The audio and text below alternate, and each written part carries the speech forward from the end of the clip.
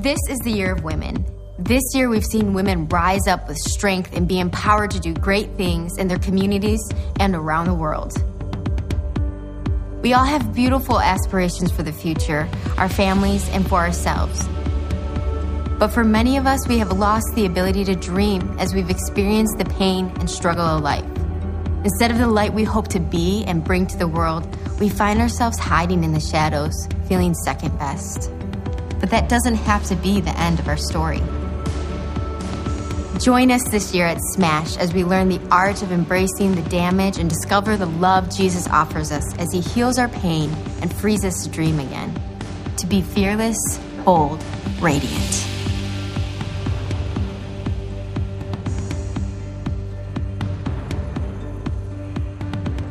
Good morning, everyone. So I want to tell you a little bit about Smash. You just saw that video. My name's Tracy. I'm the discipleship director, and I get to say welcome to everyone today and tell you about a few important things we want to start the day out with. So Smash, gentlemen, you don't have to pay attention unless you got a special someone that you want to make sure that they get there, and I hope that you do. But ladies, this is all about you. It's all about the power of getting away because we have busy lives. We're taking care of people. We often just don't even have time to take care of ourselves. And this is a really fun place to get away. About 1,000 women gather at Spring Hill camps over this weekend for incredible teaching, a ton of fun, or you can just chill out. Like you could just be out in the sunshine with the hope that we have some more of. Or you might want to jump into a kayak or go ziplining. Sometimes I've done that at night. It's kind of scary. It is so much fun. But I want you to know that if you're the person sitting here and you're like, wow, 1,000 women, that feels a little frightening to me. I don't know anybody. What would I do there? And I want you to know that we've already anticipated that. We have a plan for that. Every cabin has a cabin host that you're going to meet as soon as you get there. And they're going to connect you with other women. So please don't let that be a reason for you not to go because it is a blast. Not only is it just pure fun to get away, but the teaching, these awesome teachers that we have that will be teaching this year are bringing about a message that she mentioned, Danielle mentioned in the video called Radiance. It's about being radiant for Jesus, about being radiant as a woman. And it is just so much fun. And the thing is, you're going to walk away meeting new friends. Every time I go, I get a new group of people that I get to be with, a new cabin of people I didn't know before. And I get to come home and stay connected and in community. And that's just another way that we make this big church feel small. And it's one of our values at Kensington is to be in community with one another. So that's Smash the weekend of the 18th, 19th, and 20th of May. You can register online. And something else that's going on at Spring Hill in July, let me see, the dates are July 13th through 15th. I can sort of read them. I don't know, what kind of morning did you guys have? The dog ate my greeting notes. Seriously. He just jumped up on the counter and took them and ran around. I was like, I don't have them memorized yet. So I just shared this with you because I want you to know, I bet some of you guys had a morning like I did where it just felt like the dog ate my homework, right? So one of the things that we love to do are retreats like this to get away from the normal things that happen. And for your families, we have planned Rock Your Family on July 13th to 15th, like I said. And this is about like a vacation with a purpose. It's sort of a camping environment, but there's cabins, so you could camp or you could be in cabins. And it's just getting away with your kids, all of you focused on learning how to grow yourself as a family with God in mind in the middle of it all. It is incredible fun. Every year I hear about it. I don't get to go because somebody has to stay home and run church here, right? But I just hear incredible stories of families that meet one another, get friends. Again, more community and learning about who Jesus is. So you can register online. That's Rock Your Family. The other thing that we have coming up a little bit earlier in that in June, we spoke about this a couple weeks ago, and I want to bring it to your attention again.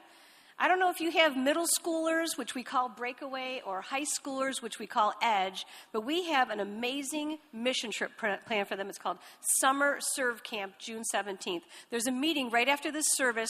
You can go out through those double doors at 10 after the 10:30 service and talk with Tyler about it. But I can say to you that I used to be able to take mission trips, student trips, away. My kids were in middle school, so I would take them on trips. And people would say to me, especially my family who doesn't go to church and they don't really understand the concept often, well, why do you take them away? Why don't you just do work here in our community? And I want to tell you that when you take a bunch of middle schoolers or high school students away out of what's normal to them, and you get them focusing on other people, their phones are put away. Family ties are put away, and they are focused on just transforming a community. They're going to go to Racine, Wisconsin this year. Something happens, and they bring that back with them here. And so it's just an awesome opportunity for our middle schoolers to go together with EDGE students, high schoolers, to Racine, Wisconsin, and change that community. So if you have questions about it, please go to the parent meeting after this service. Okay, now here's the really good news. We have an official opening day. All right, I want to hear it. May 13th, we are officially in our new building. It is Mother's Day, but we are going to be in our new building. And you know what's so cool about starting on Mother's Day? We always invite people on Mother's Day, so now we're going to be inviting them to our brand new space. We're going to have 3 services just like we have right now over at that building. And this is the time, folks, where you guys have been talking about this with your friends. And there are friends and family who will not come to Portable Church. It just doesn't feel like church. And they're saying to you, well, when there's a building, so this is the time. Start telling everybody about May 13th. We are so excited about the building. I was there last night. And just taking some pictures to get some ideas together about how we can start out our first service in the lobby and stuff like that. And just, you just can tell, you just know God is going to do something through this building in our community. Not because we have to have our own building, but because we know that this is the way that God can move in a greater way. And we are just excited for you guys to come and be a part of it with us. We hope you guys are too. That's a cheer. Come on. With 12 years we've been waiting for this.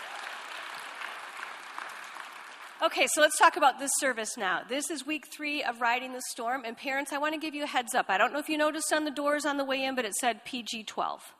And so at the end, towards the end of the service, there's going to be a Red Chair story. And the content is pretty serious. It's pretty intense. But you know your kids best. It could be PG-10. I don't know how your kids are. You know them. But we just wanted you to have a heads up ahead of time in case you want to step out just at the very last minute when they're during the Red Chair story. Okay? So let's go and stand up and tell somebody why you're excited about going to our new building.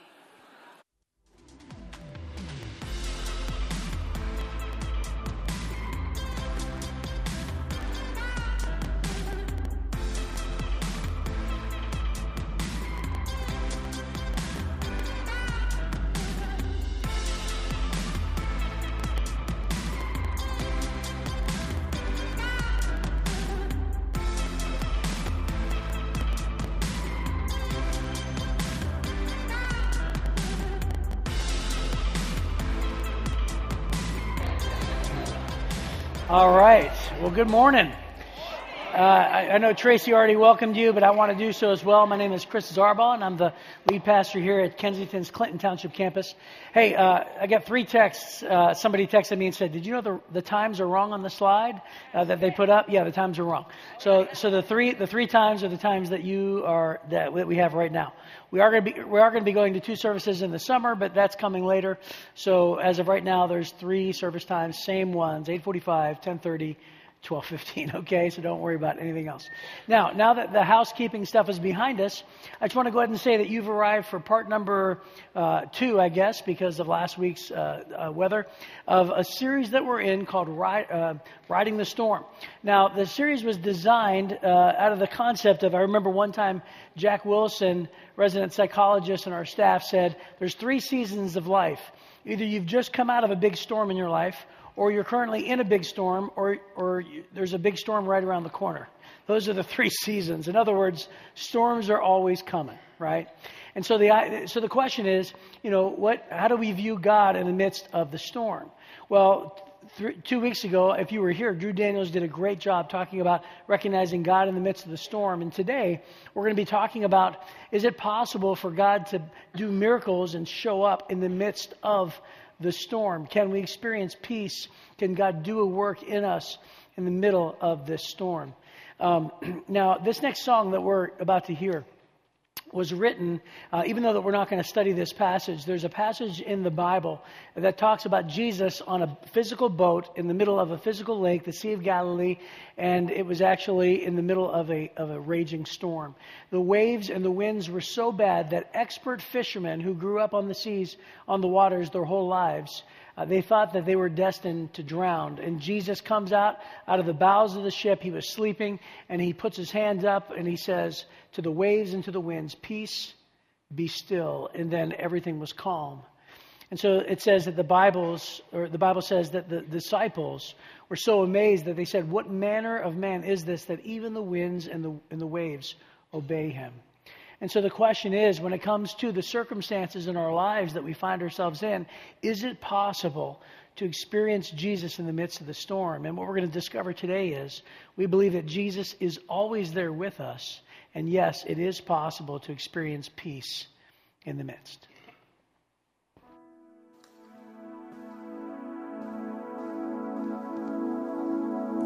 Psalm 142. With my voice I cry out to the Lord. With my voice I plead for mercy to the Lord. I pour out my complaint before him. I tell my trouble before him. When my spirit faints within me, you know my way. And in the path where I walk, they have hidden a trap for me.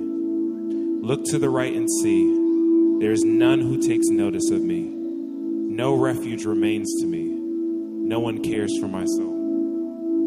I cry to you, O Lord. I say you are my refuge, my portion in the land of the living. Attend to my cry, for I am brought very low. Deliver me from my persecutors, for they are too strong for me. Bring me out of prison, that I may give thanks to your name. The righteous will surround me, for you will deal with me bountifully.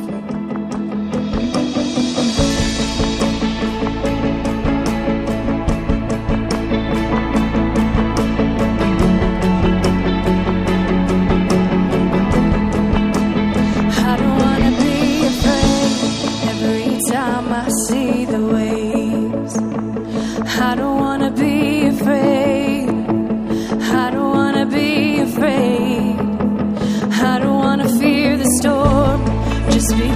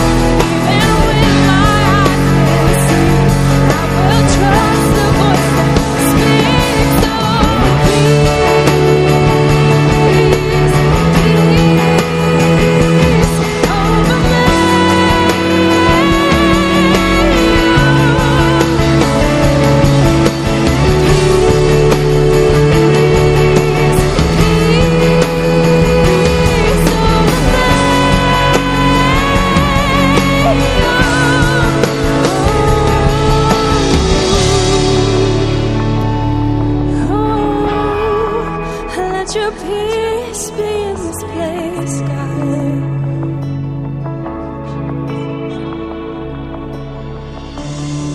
Psalm 69. Save me, O God, for the waters have come up to my neck.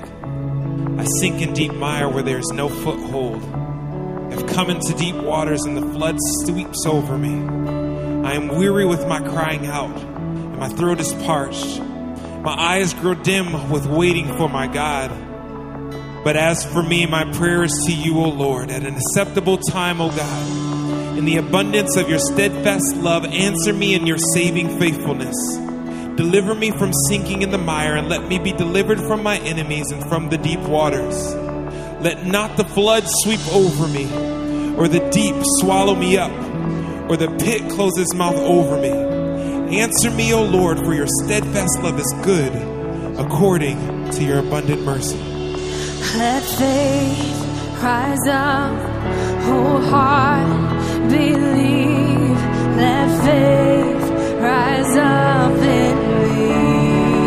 Oh, let faith rise up, whole heart believe.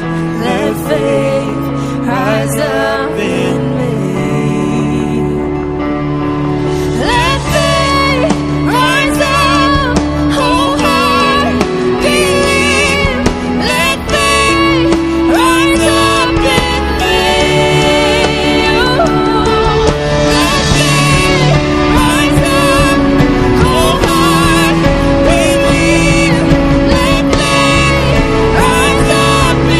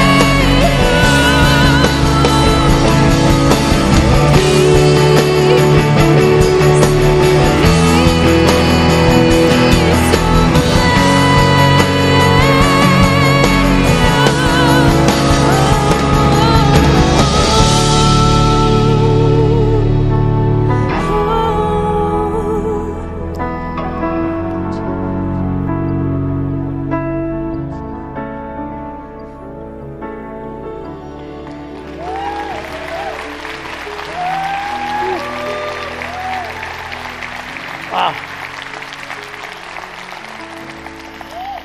Incredible job. And more than that, it speaks into, I believe, what all of us hope for ourselves. It's the cry of this whole series. Whatever trial that we find ourselves in or circumstances that we face, we have the same cry, which is, let faith rise up in me. I pray that I would have enough courage to face whatever it is and not only go through it, but also be victorious. And so is it possible to have that type of confidence and that type of resolve, just knowing who God is when facing every wave and every wind of the storm? So this is what we long for, and this is what we hope is true or could be true for us, and I believe it is. So as we dive into this topic together, I would love to just take a moment and let's pray. And before I do, let me just say this. As we pray, whatever it is that you're going through, and I have no idea whether you're listening online at home or whether you're here in this room, whatever it is that you're going through, I'm sure that it is a myriad of different things that, that causes each one of us anxiety, causes us to worry. We have incredible fear. We're angry. There are so many different things represented here.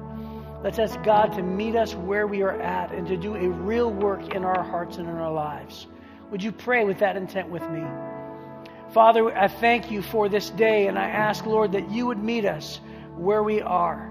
Lord, in the midst of the storm, or maybe in light of the one that we've just come through, or maybe even, just knowing what we should know going into the next one. I pray, Father, that you would launch an anchor in our hearts of faith to help us, Father, find stability. And I pray, Father, that you would help us, each one of us, to let down our guard and to uncross our arms and to be open and willing to believe that, Father, you can make a difference and that you want to make a difference in our lives. We pray all these things in the powerful name of Jesus Christ. Amen. Well, before we dive into the message, we're going to take a moment and receive our offering at this time. Let me just say this. If our ushers are going to come down here, if you're visiting today and you are, you've just been coming here for a few weeks, maybe even since Easter, I just want to let you know that this offering time is only planned for and reserved for people who call Kensington their home. Please feel free to let it pass. You can give if you'd like, but honestly, we believe that Jesus and God, all through the Old Testament and the New Testament, he talks about how giving financially is actually a very big part of our lives and our faith. But every time we pass the offering, we always say, we recognize that giving financially is always difficult at any level. So we're always careful to say thank you for trusting in God's Word and what it says about giving back to what He's blessed us with. But also thank you for trusting us and our leadership and what God has called us to. So as the offering passes, I want you to know that we're going to continue our study today about the Apostle Paul. And today we find the Apostle Paul and Silas in prison. And we don't know how long they're in prison. The Scripture never says. But Paul was no stranger to being in jail and being in prison. I don't know if you've ever had an experience of being in juvenile or to be in jail. I've done all the above. So just want to go ahead and tell you that my most recent time of being arrested was actually when I was a pastor. So here's a fun little story. I told this about 8 years ago, but back when I was just hired at my previous church, so this would have been quite a while ago, about 20 years ago or so, I was hired on as the college pastor / singles pastor / whatever, and I'd just taken my first trip. I took about 70 high school students and college students from Atlanta, Georgia, where I lived, down to Universal Studios in Orlando, Florida. And so I was there with them, and this was my first impression that I made at my church. This is great. But actually, it was raining that day, and so I came off the Terminator 2 ride, which is no longer there. I went into this gift shop, and I was stuck there for about 40 minutes. I was all by myself. I got separated in the rain, and we didn't have cell phones back then, which is hard to believe, but we actually had walkie-talkies for leaders. And so I was actually trying to get reception, but the rain was so heavy, and it was so hard that I was stuck in there with no reception. And so you know how it is. I mean, first of all, when it rains, everybody runs to the open public spaces. So this gift shop is just packed with 100 people or so. And I had my Terminator 2 gift bag or whatever, and I was in this other gift shop, and I was looking around because I had nothing else to do. And I was like, oh, cool, this Spider-Man baseball, which, by the way, I still have till today. I still have that baseball. But it was so cool, you know. It was just the stitching was so cool. I thought, I'm going to buy this. There was a coffee mug, and I was carrying it around for 45 minutes. And you know how it is. Like when you're standing there for 45 minutes with all this stuff in your hand, I had a thought. I thought, you know what? I'll just go ahead and put this in my bag for now, and then I'll remember to pay for it on the way out. You see where I'm going? You're like, I see where he's going. All right? So I didn't mean to get arrested for shoplifting, but I did. So what ended up happening is I've got this stuff in my bag for 45 minutes. The funny thing is, I actually purchased something on my credit card, forgetting that this was in here. There was this Winky Blinky toy for $25 where you could type in something and show the text. And I actually purchased that on my credit card for $25. The items in my bag were $8. Like, what thief decides to use their own credit card to buy something for $25 and try to steal $8 worth of stuff? But anyway, nevertheless, I buy this other thing, and they give me a separate bag. I walk out, and actually somebody was, the rain had stopped, and the walkie-talkie was, making some noise. So I stepped out like this to hear, and then as soon as I stepped out, I feel one person grab me on this arm, and one person grab me on this arm, and they grabbed me really firmly. Well, if you're in student ministry, you know that this happens all the time, right? People try to take you down. I mean, you hang with high schoolers, right? I was in my 20s, and I'm thinking, as soon as I felt people grab me on my arms, my first reaction is, oh, no, you don't. I'm going to flip you. So I grabbed this guy, and I tried to flip him like this. And the next thing you know, I was on the ground, on the cement, with a knee in my neck. And I was like, oh, this hurts. And then he said, we've been watching you the whole time. And I was like, what are you talking about? And then they flipped their little badges, it was like Orlando police, and they were undercover, and they said, we've been watching you. And I actually literally said, what are you talking about? And then I waited 3 seconds, and I go, oh. And then one of the cops goes, eh. like this, as if I were pretending, So they take me in the back, and I'm not kidding. I did the thumbprint. I did the picture. I got arrested. I got thrown into this little jail area for like an hour and a half. And I was trying to convince them what cop, what thief, spends $25 and steals $8. I'm like, come on. And then I said, I'm a pastor, and I'm here with students. And at the time I was 20, I was all like unshaven with my baseball cap backwards. And the guy looks at me and he goes, you're not a pastor. And I'm like, I'm a pastor. And he's like, pastors are old. And I'm like, no, I'm a pastor of high school students. I'm like, and he's like, well, you're going to get escorted off the property, and you're going to be banned from all Disney and Orlando, Universal for a year, which by the way, I was.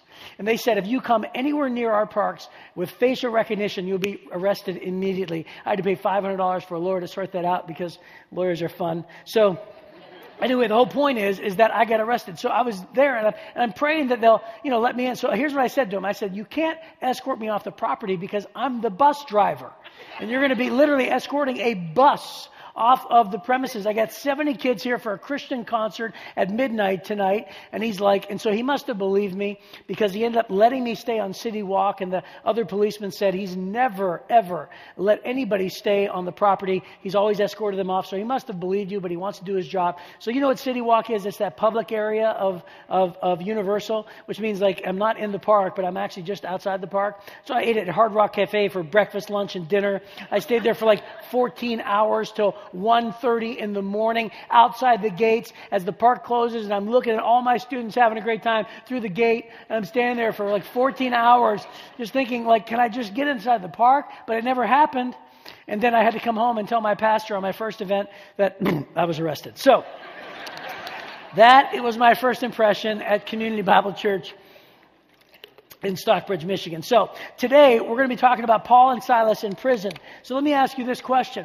As you're in the midst of why is this happening kind of a thing, you pray for a miracle. And I'm sure when the circumstances are not lighthearted like that, but when they're serious, right, and you find yourself in real trouble, we all pray for miracles. Like, hey, I want to be delivered from this. Now, for you, it may be circumstantially. You may find yourself in a circumstance where you're like, if God doesn't show up, I'm toast. And if I look at the probability and I calculate the odds, it's almost never going to happen. So I'm praying that God will deliver me circumstantially. For a lot of you, it's physically. Maybe there's a diagnosis, or maybe it's a relationally, or maybe there's a pain involved, whether it's you or someone else, and you're experiencing a pain.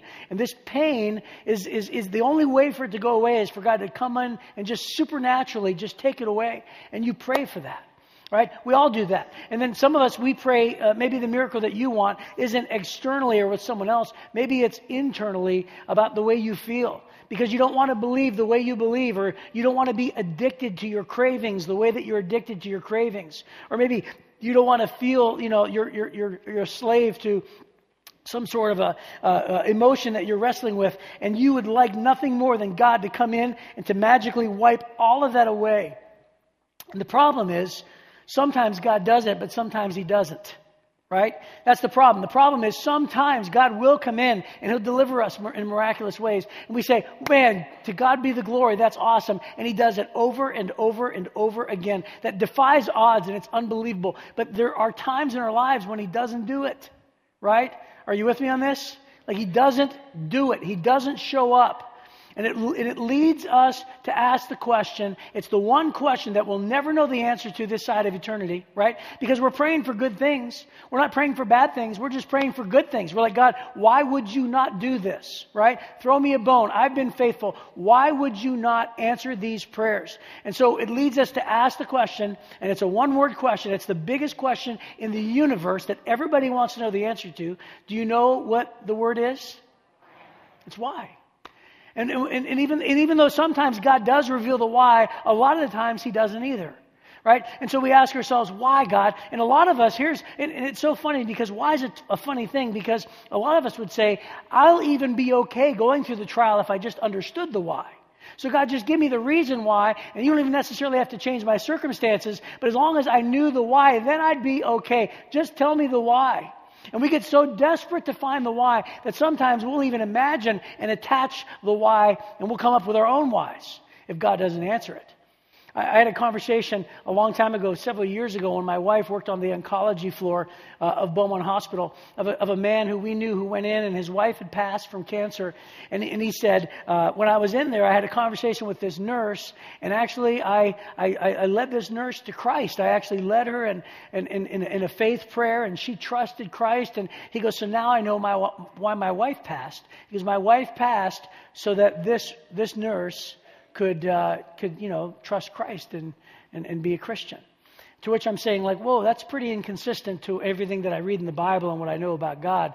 Like, I understand your desire to answer the why, but I told him, I was like, I'm pretty sure that your wife passed away because cancer sucks and it's really bad and there's brokenness in the world and that's really tragic. But just like God promises to do and does all the time, God redeems really bad circumstances and does something great out of them. And so I'm pretty sure that this was a very tragic instance where something bad, God used it and brought something good out of it, because the scripture says that that's what God does. He brings beauty from ashes. And so here's the thing. If you're wondering, how could a pastor, first of all, say that about God? I would just say this. The Bible tells us in the book of Romans that this world is broken. And the Bible says because sin separates us from God and because all of us are imperfect, the Bible says in Romans that we are under the bondage of sin and decay. And that there is brokenness in this world. There's death. There's disease. People make bad choices. There's evil in the world, and we deal with it. And it is a broken world. And the funny thing is, God never promises to deliver us from those things, ever. In fact, a lot of times Jesus will say, if you follow me, sometimes you'll be going through trials because of your faith. And it may cost you your job, depending on your morals, right? There's so many things that God never promises to deliver us from. But the one thing that he always does is he promises to be with us. He promises to give us supernatural, just like the song said, so that I may face my storms and my faith may rise up, that I may not be a victim, but be victorious and to overcome and to learn and to grow and to see God do other things through it. And God promises to do all of those things. And so we go through life facing this broken, messed up world. And we somehow are able to, through God's power, have peace when it doesn't make sense, and faith, and we could cast our anxieties and our cares on God, and sometimes God does deliver, and sometimes he doesn't. But the reality is that if you get caught in the why, it's a very difficult place to be.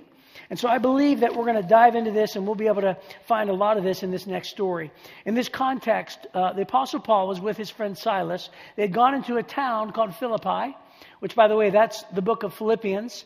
It's a letter written to the town of Philippi. It's the church in Philippians that Paul is about to plant. So he's there in Philippi. He's about to start a church. He's telling people about Jesus. And he had just healed somebody and cast demons out of them, actually. And because of that, there was a big disturbance in the marketplace. And Paul and Silas were wrongfully accused, all because they delivered a servant girl from a demon. Look what Acts chapter 16 says in verse number 22.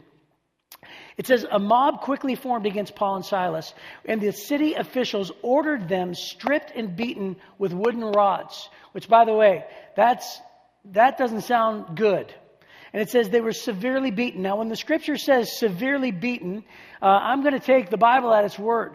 I mean, it's hard to wrap our brains around the torturous, evil, just the depravity of mankind, of how the Romans were experts at torture and everything else. But please understand that if the Bible says that Paul was severely beaten, I imagine he was within an inch of his life. And it says, and then they were thrown into prison. The jailer was ordered to make sure that they didn't escape. So the jailer put him in the inner dungeon and clamped their feet in the stocks. Now, the inner dungeon was reserved for only the worst of criminals, and the stocks were meant to be torturous themselves. At least it's believed to be so. Here's a picture of, some people believe this could be the outer cell of the Philippian jail. And actually, there's rooms that go further and further in, and it's all carved out of cave. And so if you go and you visit the town of Philippi, they would say this could have been one of the prison cells. Who knows, maybe even the one that Paul and Silas were in. Here's another picture of some metal stocks that were found in the gladiators' barracks at Pompeii right around the 1700s, I think 1766. And both devices are kind of devised the same way, only one's round and one's straight. But basically, you put ankles inside these really thin clamps, and then you put a metal rod across, the whole thing. And so the prisoners would either have to sleep, like sitting up or laying down. And it was almost impossible to move to relieve cramps. And if you could actually, depending on how wide you made it, you could actually put the feet wide, but because they were so straight, it would actually bend the ankles in such a way to where it was torturous the wider that you put the feet down. And so these stocks were actually, almost like an additional punishment. Now, I just want to say this. Here's the first point. There's 3 statements for today. Here's the first one. I believe it's easy to believe at times that God isn't for us, especially without knowing the why. Now, let me just say it this way. Paul and Silas are about to experience something really miraculous.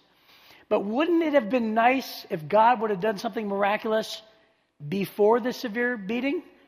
Wouldn't it have been nice if God would have showed up before? I mean, the Bible doesn't say how long they were in jail. It could have been months. It could have been days. It doesn't say. But wouldn't it have been nice for God to just deliver, let's think, St. Paul was a servant of Christ. They're doing the work of God, leading people to Christ. This is a good man doing great things as ordered and led by God himself. And yet for some reason, God doesn't show up, and God never explained the why. That's hard, isn't it? I mean, here's a guy that's doing the right things, and he gets severely beaten, and he's being tortured, and who knows how long. And here he sits in the inner prison, and God never reveals the why. So, here's what it says. Here's his reaction. Verse number 25. Around midnight, Paul and Silas were, get this, praying and singing hymns to God. And then it says, and the other prisoners were listening. Now, first of all, singing hymns to God. I'm pretty sure I'd be making noise, but I'm pretty sure they wouldn't be hymns. I'm pretty sure there'd be some screaming involved and probably some colorful metaphors. But in the end, Paul and Silas are singing praises. And then the scripture goes out of its way to say the other prisoners were listening. Notice how it didn't say the other prisoners heard them. They were within earshot, that they were able to hear them. It says, no, it says more than that, doesn't it? It says they were listening. And isn't it true that even in this one verse, we find that when you find someone in the midst of incredible suffering, and somehow their faith is so strong, you tell me, isn't that one of the most inspiring things that you've ever seen in your life? I mean, here are people, they just have faith, they're singing. I mean, can you imagine, do you know what it's like to be beaten within an inch of your life? I don't. But I imagine there are things broken. I imagine there are things bloody. I imagine there's constant pain. And yet they're singing praises and hymns to the God who's allowed this to happen. So how in the world can you have peace in the midst of the storm? And it says the other prisoners were listening. So there was something happening inside of them. They were doing the same thing that you and I do today. Isn't it interesting how many things change over 2,000 years, and yet how many things still stay the same? Because we see people in the midst of trials and their faith resolve is so confident, we get inspired and we say, man, there's something about that'll make me just want to gravitate toward it. And so, let me ask you this question, and that is, what would you do in the midst of a storm? Would you sing? Would you scream? Where would your faith be? Here's the second statement. When we don't know the why, we need to lean into the who. See, there are often times when God does reveal the why, but there are times when God doesn't. And when we don't understand the why, the one thing that you and I should do is understand that we need to lean into who God is. Because if God doesn't explain himself, what we are forced to do is we're forced to just say, I still trust him. Because again, God doesn't promise to deliver us from this broken world. And yet, what other God are we going to run to? To whom shall we run? If we believe that God is the creator of the universe and we believe that he is good and that we believe that he is for us, it's hard to believe that he's for us when we don't know the why. But when we don't know the why, understand that there are parts of the scripture where God does reveal himself, that the promises are true, that God is the same yesterday, today, forever, that he is faithful. In fact, I've written down just a few. I'm going to read through them very fast. I don't expect you to write these down, but you can look at them later on video. Romans 8, God is for us. And if God is for us, who can be against us? Matthew 10, do not worry. His eye is on the sparrow, so we know He watches us and will provide. 1 Corinthians 10, God is faithful, who will not allow you to be overcome with temptations. Proverbs 3, He will direct our paths. Romans 8, all things work together for good for those who love God. Matthew 28, Jesus will always be with us. Isaiah 41, do not fear, for I am with you. I will strengthen you, and I will uphold you with my right hand. Philippians 1, He who began a good work in you will complete it until the day of Jesus Christ. You see, God is faithful, and so we look to who God is and decides that, God, I won't understand. And maybe this side of eternity, I'll never understand. But the one thing I understand is you. And I understand that you are good, and that you are faithful, and that this world is broken, and I will trust you in all circumstances. And it's hard to do, but God shows Himself in this moment. Look at Acts chapter 16, verse number 26. It says, suddenly, and I love when the scripture says that, there was a massive earthquake, and the prison was shaken to its foundations. Who knows? Maybe that was the Philippian jail.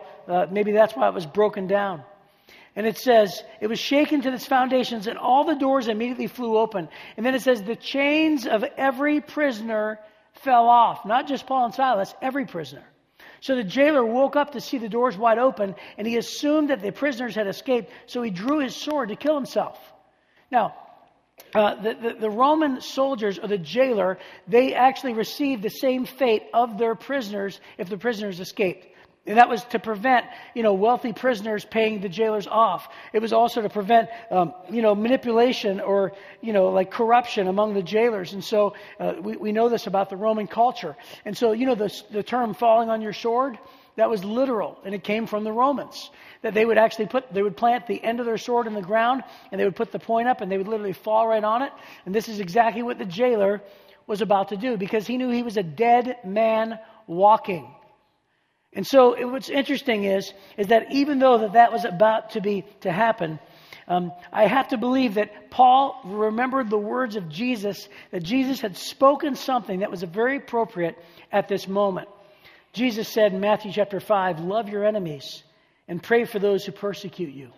How in the world could you ever love a Roman jailer who was in charge of the cruelty and the severe beating and torture that you were on the receiving end of? How in the world can you pray for those, or even love those, or forgive those, your captor and your torturer? Look what it says in chapter 16, verse number 28. But Paul shouted to him, stop! Exclamation mark. Don't kill yourself. We are all here. In other words, nobody's run. Not just Paul and Silas. Nobody is valuing their freedom over your salvation. The jailer called for the lights and ran to the dungeon, which means it must have been black. He must have called for a torch. The inner dungeon must have had no windows. And he fell down trembling before Paul and Silas. And then they brought them out of the prison. And he asked, sirs, what must I do to be saved? And by the way, that word saved means to be rescued by God. If you think that's a churchy word, it kind of is. But it literally means, what does it mean for me to trust Christ, to believe in Christ, to be rescued from this broken world of sin and depravity and my own existence and everything else? God, he says to Paul, what must I do to be saved? You know what's amazing? Is that in the midst of all of this, it's funny, but God is still in the midst of doing miraculous things. And so let me just finish the story in verse number 31. It says, they replied, believe in the Lord Jesus and you'll be saved, along with everyone in your household. And they shared the word of the Lord with him and all who lived in his household. Even at the hour of the night, the jailer cared for them and washed their wounds. The jailer washed the wounds of the prisoners. And then he and everyone in his household were immediately baptized, and he brought them into his house, and he set a meal before them, which, by the way, is an incredible honor. And he and his entire household rejoiced because they all believed in God. And so here's the third statement. Sometimes the miracle God wants to do isn't the miracle that we expect. You see, the salvation of the jailer was more important to Paul than his own freedom and his very life. And isn't it amazing how God did a miracle in the other prisoners to such a degree to where they were willing to actually not run and actually take advantage of their freedom? Some of them, I imagine, were facing death because, again, the inner prison was reserved for the worst of the worst. And yet all of them had such a dramatic change that they all stayed around and they actually showed love and forgiveness to where not only did this jailer trust and believe in Jesus, but also his entire family. He cleaned their wounds and brought them in and brought them to dinner and honored them. What an amazing thing. And it's a miracle, but it's not the miracle that I was probably going to pray. I would have been praying for. I would have been praying for, deliver me from this beating. And yet, for some reason, God still did a miracle in the midst. Can I just ask you this question? If you've been coming back from, maybe since Easter, and maybe you've been, trying to figure out where's God in the midst, and why isn't God going to show up? I hear people say that all the time. Why would God allow this to happen to this person? She's the sweetest person on the planet. She doesn't deserve this. Why doesn't God do this? Everything we pray for, they're all good things. But please understand, the Bible tells us, in this world of brokenness, God is still in the business of doing miracles, but it just might be that God wants to do a miracle in a way that maybe you're not even looking for or don't expect. Could it be that God is not wanting, or maybe He's not going to release you from the physical chains that you find yourself in, but yet He wants to release your spiritual chains? He wants you to release all the things that you wrestle with internally. And that maybe through the midst of this storm that you'll discover a miraculous thing that's much, much more valuable than your physical freedom. Could it be that God wants to do something inside of you? Because God is still in the business of doing miracles. And I got to tell you this. It's almost like that saying where it says, give a kid a fish, he'll eat for a day. Teach a kid, how to fish, he'll eat for a lifetime. Do you understand that not only for this trial, but every single trial, every single storm, every single hardship, everything you will face to the day you die, if you trust Christ and put your faith in God, it'll carry you through every storm for the rest of your life. And not only that, but that's just the beginning. Jesus says when we trust in Him, we have a relationship with His Heavenly Father, that He wants to bless us, that He's going to give us an abundant life of purpose and meaning, and that we will spend eternity with Him. And everything comes from the fact that we just recognize that God loved us, that He died on a cross, that He wants us to believe and trust and look to Him with our faith. And that if we are just willing to do that, what we could discover is that God wants to do a miracle inside of us. Sometimes the miracle that God wants to do isn't the miracle that we expect. I got to tell you real quick about a story that reminds me of that. I was in Nashville one time at a youth specialties conference a long time ago as a student pastor. And I was actually at the end of a concert really late at night. We drove down to the end of the strip at Nashville. We were going to get something to eat, but everything was crowded. There was no parking spaces. So across the street from this restaurant, there was a sign that says, violators will be towed. And I was with two buddies of mine. One was from Denver. One was from Florida. They were both pastors. They were my buddies from college. And they said, park here. And I said, I'm not going to park there. There's a sign that says you'll be towed. And they said, no, that's just for business hours. They're not going to call. They're gone. They're at home. Just park here. And I thought, yeah, why not do something illegal as three pastors? Why not? So I went ahead and parked there anyway. I went inside. I had dinner. 2 hours later or so, I came back out, and it was about midnight. And then as I'm walking out of the restaurant, my car is being towed. And it's actually like it just got up and I started shouting, hey! And he looks over and he jumps in his truck and starts to pull onto the freeway, which is right there. And I'm like, hey, this is my car. Now, granted, this is another story where these didn't exist. Hard to believe, right? But I was in the middle of Nashville. It was midnight. I didn't know where I was going. I just, he's told me. So I ran as fast as I could to catch up with this truck. And so he had to slow down and take a right turn to get on the freeway. And as he was doing that, I ran as fast as I could. And he has one of those big, long side mirrors that are like, there's extended ones. I ran, I jumped, and I caught his mirrors. And he looked over and he's like, hey! And he pulled his knife out. And I'm like, hey! I'm like, what are you doing? And he's like, I got to take this in. I'm like, this is my car. And he's like, you just have to go down 5 exits. And I'm like, no. I don't know where I'm at. It's in the middle of Nashville, right? I'm like, just please give me my car. And he says, I have to call it in. I called it in. I have to take it in. He's like, it's going to be $60. I'm like, well, I'll pay you now. I had $60 right here, and I never have $60. Here it is. Here's $60. And he's like, no, I'm sorry. I'm like, oh, listen, I don't have any way of getting to this place that you're talking about. So what if I ride in the cab with you? You just take me there, and then I'll get out, I'll pay my fee, and then I'll just drive my own car back. And he's like, you want to ride in the cab with me? And I'm like, yeah. And he's like, well, that's a first. He's like, yes. So I'm like, okay. So I got in. Well, now I was completely fine. I was like, whew, because I knew I was, going to be okay. And so I started to relax, and we pulled on the freeway, and I was like, so, hey, man, what's your name? And he's like, what? And so we're just driving, and about 3 exits down the road, he pulls over on the freeway, on the shoulder. And he goes, I can't do this. I'm like, why? And he goes, you're too nice. I'm like, what do you mean? He's like, well, everybody cusses at me. My job is people pull guns at me. They want to punch me. They want to beat me up. He goes, you're in my passenger seat asking me about my childhood. He's like, what is going on? And I didn't want to tell him I was a pastor because people freak out and they act different. So I just said, well, you know the reason why I'm nice, right? And he said, what? I go, because I'm a Christian. And he's like, I had questions about that. I'm like, really? So we started talking about it, and all of a sudden we started, I gave him the whole plan of salvation. I just said, you realize that you can trust Christ? And he's like, no, not somebody like me. I'm like, yeah, somebody like you. And let me tell you something. Jesus died for your sins, and all you got to do is put your faith and trust in him. And he's like, well, how can I do that? I'm like, you could do it right now. It's like the Philippian jailer. What must I do to be saved? And I'm like, we could pray right now. So we did. And all this took place in like 15 or 20 minutes. And so I prayed with this guy. And so he lets my car down. He's like, and we're standing back there. I'm like, can I give you anything for it? He's like, man, you've given me everything. Well, I give him a hug. I'm like, find a church. He's like, great. And so I turned around and I drove back, and my 2 youth pastor friends were still in the midst of walking back to the hotel. They were about halfway up the strip. And I pulled up to them. And as I saw them, the last time I saw them, I was running desperately for my car. So they laughed, and I pulled up and they started laughing. They're like, dude, how much did it cost you? I'm like, nothing. They're like, oh, come on. How much did it cost you? I said, nothing, for free. They're like, how'd you manage that? I said, well, I led him to Christ. And they're like, what? I'm like, yeah, you should try it sometime. So what's amazing is that, like, in the midst of this total inconvenience, God did something miraculous in the middle of, something that I wasn't expecting.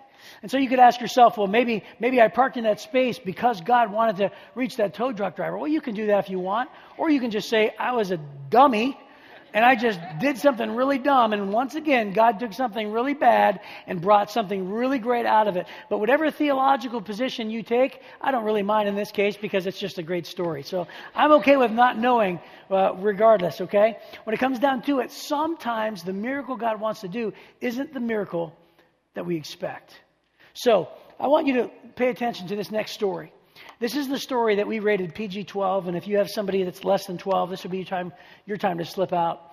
But this story is by a young lady in our midst, and a part of our Kensington family. Her name's Alex Miller, and she tells her story, and it's I got to warn you, it's pretty rough.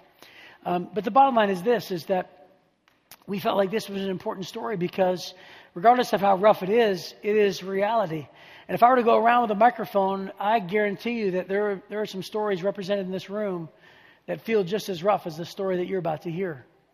But as she tells her story, I want you to listen for whether or not God can redeem something so bad and do something good, even in the midst of this storm. So watch this.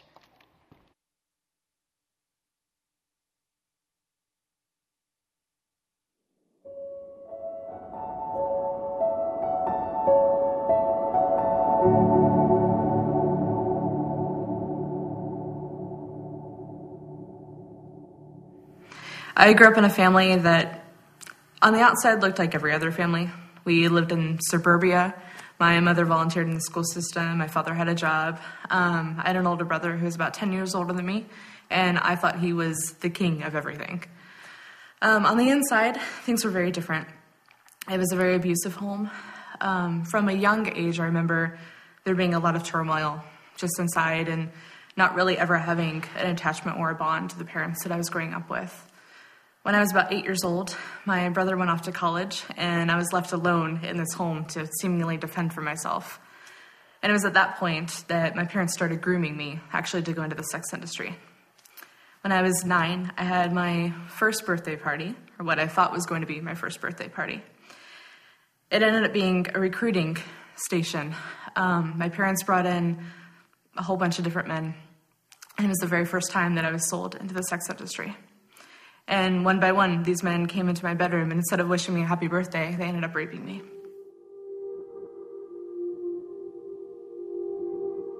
I remember being young and having men come into a room with you and expecting something that you naturally didn't want to give them. And I loved to read when I was a child. Loved it. I still do. But my brain allowed me to do something where I actually just imagined myself as a storybook character instead of a real person. At that time in my life, that was survival. And from a young age, from 9, 10, 11, I knew that if I was able to separate what was being done to me and put it in a category and call it a storybook, and a horrific story at that, but then I could keep and protect my own soul and my own psyche over here and say, well, that's not really me, that's a different person, and we don't have to acknowledge her. We can just keep her in a box, and I will live my other life over here. For the next 11 years, I lived in this crazy dual world of keeping up good appearances on one side, getting good grades in school, even getting straight A's, being involved in extracurricular activities, student council, sports, whatever I could do to help my family keep up the facade that we were this good suburban home. You start something like that at such a young age, and it changes the way that you see the world. It changes your heart and your worldview, and you feel incredibly alone. And yet, at the same time, I remember from such a young age, going into my closet, attempting to hide there, because that's what you do when you're a kid. You think that a sheet over your head or a door closed in a closet is going to protect you from the evil that's around you. But I remember sitting in this closet and physically feeling somebody hug me and having arms around me, and that's all that my soul was aching for at that time. And I knew it was God. I knew that there was somebody there who was protecting me, and that every scenario I was in, every man that I had to go with, or every abusive night, it could have gotten worse, and it didn't. There was always something that stopped it from getting to the very end of where I thought hell probably was. And it wasn't until I was around 12 or 13, by a miracle, my friends ended up taking me to this camp in North Carolina. I don't know why I was allowed to go to something like this, but I was. And I heard the counselor explaining to another one of my campmates what it meant to know Christ and showing the gospel to her. And it was that evening that I was sitting up on this bunk just listening over that I heard the gospel for the first time. And it was like Jesus Christ himself just walked into the room and held out his hand to shake my hand and say, oh, I forgot to introduce myself.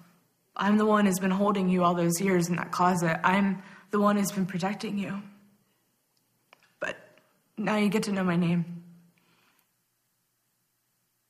I was in the sex industry for 11 years. I managed to really get out of it around 18 for the first time. Really didn't stick out of it until 20 because they're your family. And even if you don't feel an attachment to them, and even if you don't really understand why they're hurting you and you don't agree with it, there's still that burden of loyalty to a family. But at the age of 20, I managed to break away for the very first time in a real way and actually make a choice of my own, that I was no longer going to settle for what was being done to me, but I was going to take my life into my own hands.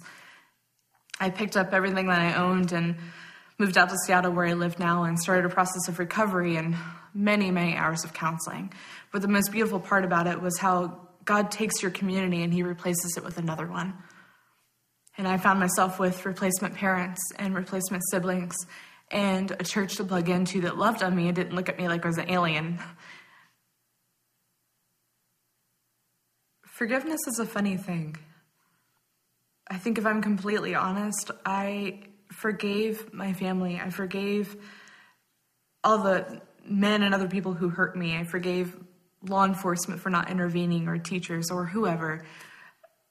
Not for any grandiose spiritual reason, honestly, but for myself, to be able to move forward.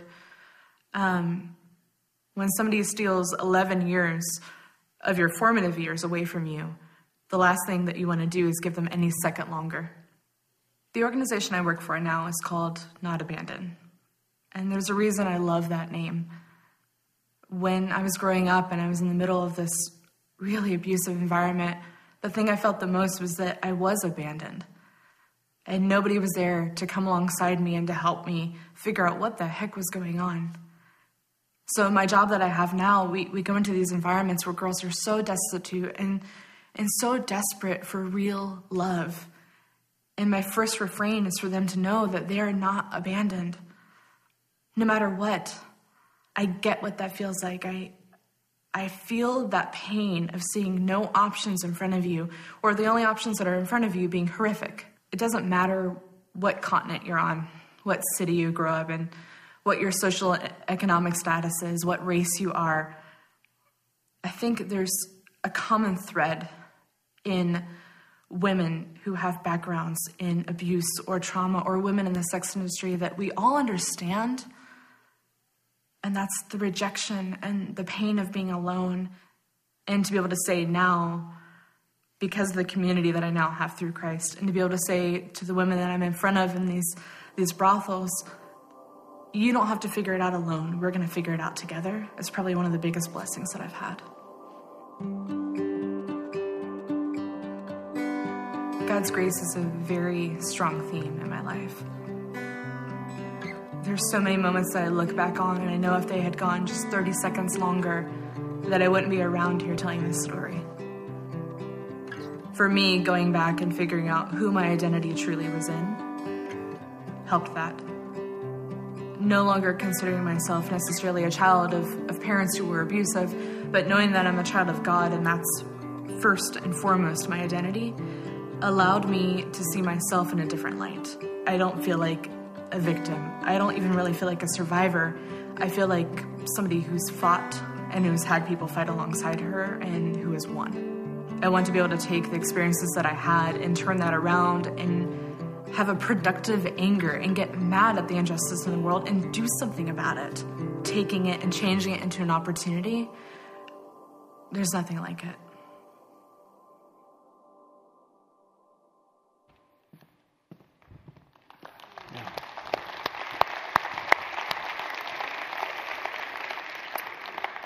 It's a powerful story, isn't it? And it's unbelievable. And what an incredibly sad and yet unbelievably inspiring story, all wrapped up in one. And I pray that your story is not hers, but I know that there are people in here that are struggling with things that feel just as big as that. And in some cases, your pain is unbearable. And I have to say that I believe, honest to goodness, I believe that even though that I have zero knowledge of whether or not your circumstances that you find yourself in might change, or whatever it is that you're dealing with or facing, I can't speak into that. But I do know this for sure, that God wants to and is able to do miracles inside our hearts. I believe that there's probably two categories, major categories of people in here. Probably the person in here who doesn't know Jesus, you're not a Christian, you're on the outside looking in a little bit. You believe in God, but maybe the Jesus thing throws you off, and you're still wondering, and you're thinking, can this be true? And then the other category is there are people in here, you know God. You already know God, and yet at the same time, there's struggles on both sides of the equation. Because on this side of the equation, even though we know God, there are so many times in our lives we lose hope. We forget. In fact, we're not close to God. It's been, for a lot of you, you're probably saying, man, it's been a long time since I've had that type of faith. It's been a long time since I've looked to God in that way, and that's what I need. And I just have a feeling that there are things to surrender today. In this category, maybe you need to just surrender your skepticism, surrender your doubt, surrender your questions, and just maybe it's finally time to say, like the Philippian jailer or like the tow truck driver, and maybe the person in this room to say, you know what, today's my day, now's my moment. And you just pray and just trust God for the very first time. And for a lot of us in here, you want to trust God for the first time in a long time. And for a lot of us in here, you're like, I'm guilty of not responding in faith. In fact, all my reactions, it's almost as if I had no faith or didn't even know God, because I'm just not acting or responding or believing or behaving the way that I should. So I'd like to do this. I'd like to just pray for us, that God would do a miracle inside, not to release us necessarily from physical chains, but from the spiritual chains that bind us. Would you pray with me? Just bow your head, close your eyes. To the person here who doesn't know God, I just pray that today would be your day. I pray that you would realize that Jesus died for your sins and that you can't earn your way to heaven. And that the reason why Jesus came down and he died on a cross to pay for your sins is solely because you are loved and you are valued and you are accepted as you are. And with childlike faith, you can put your faith and trust in him even now, even during this next song. So we're praying, Father, we thank you for this day. And Lord, I pray that those in here may simply decide to believe in you, to trust in you, to surrender that which is holding them back and just say, Jesus, as best as I know how, I'm asking you to come into my life and be my Lord and my Savior. And Father, for those people in here who already know you, but Father, they need to release something. They need to surrender something, their anger or their doubt or their desire to seek attention outside of their marriage or their addiction or their habit or their unbelief or maybe their selfishness or their pursuit of money or maybe a compromise of morals or whatever it is, Lord, that we wrestle with on a daily basis, Father. I pray against all of it. I pray that you would release the shackles that hold us down and tie us up and keep us prisoner. And Father, that we would surrender those things to you today. That, Lord, that you would do a miracle in the hearts and in the lives of every person in here. That we might be free. That we might be free from all of that stuff. That we may not be held back. Lord, help us to pursue you, to believe in you, to trust in you. I pray that every person might experience a supernatural encounter with you and that you might speak to us and meet us where we are. Lord, help us to look to you and experience that thing internally that will get us through. And I pray, Father, that you would do nothing less than a miracle right now today. And Father, when these things take place, we will make sure that you get the credit, the honor, and the glory. Because God, you are the God who moves mountains. The mountains tremble at you. The darkness flees from you. You are the God to whom we can trust and turn to. We believe that you are able and you want to do these things in our lives. We ask and pray all of these things in the powerful name of Christ. Amen. This song is important. It's a time for us to receive and process and live in that which just happened. Let me just say this. If you run for your cars, then I don't understand how somebody can come for 70 minutes and not stay for 73. It's an important time. And as we respond and we reflect, I just hope and pray that God would do a solidifying and a resolve in our hearts. Let's go ahead and stand and sing.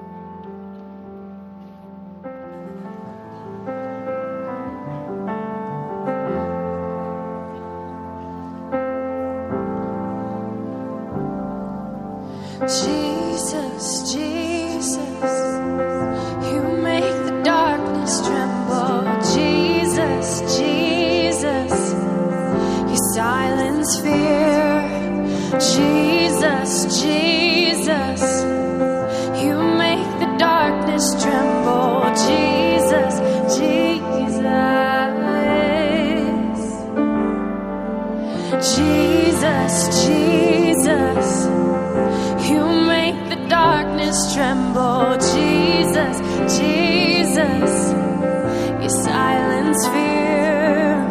Jesus, Jesus, you make the darkness tremble.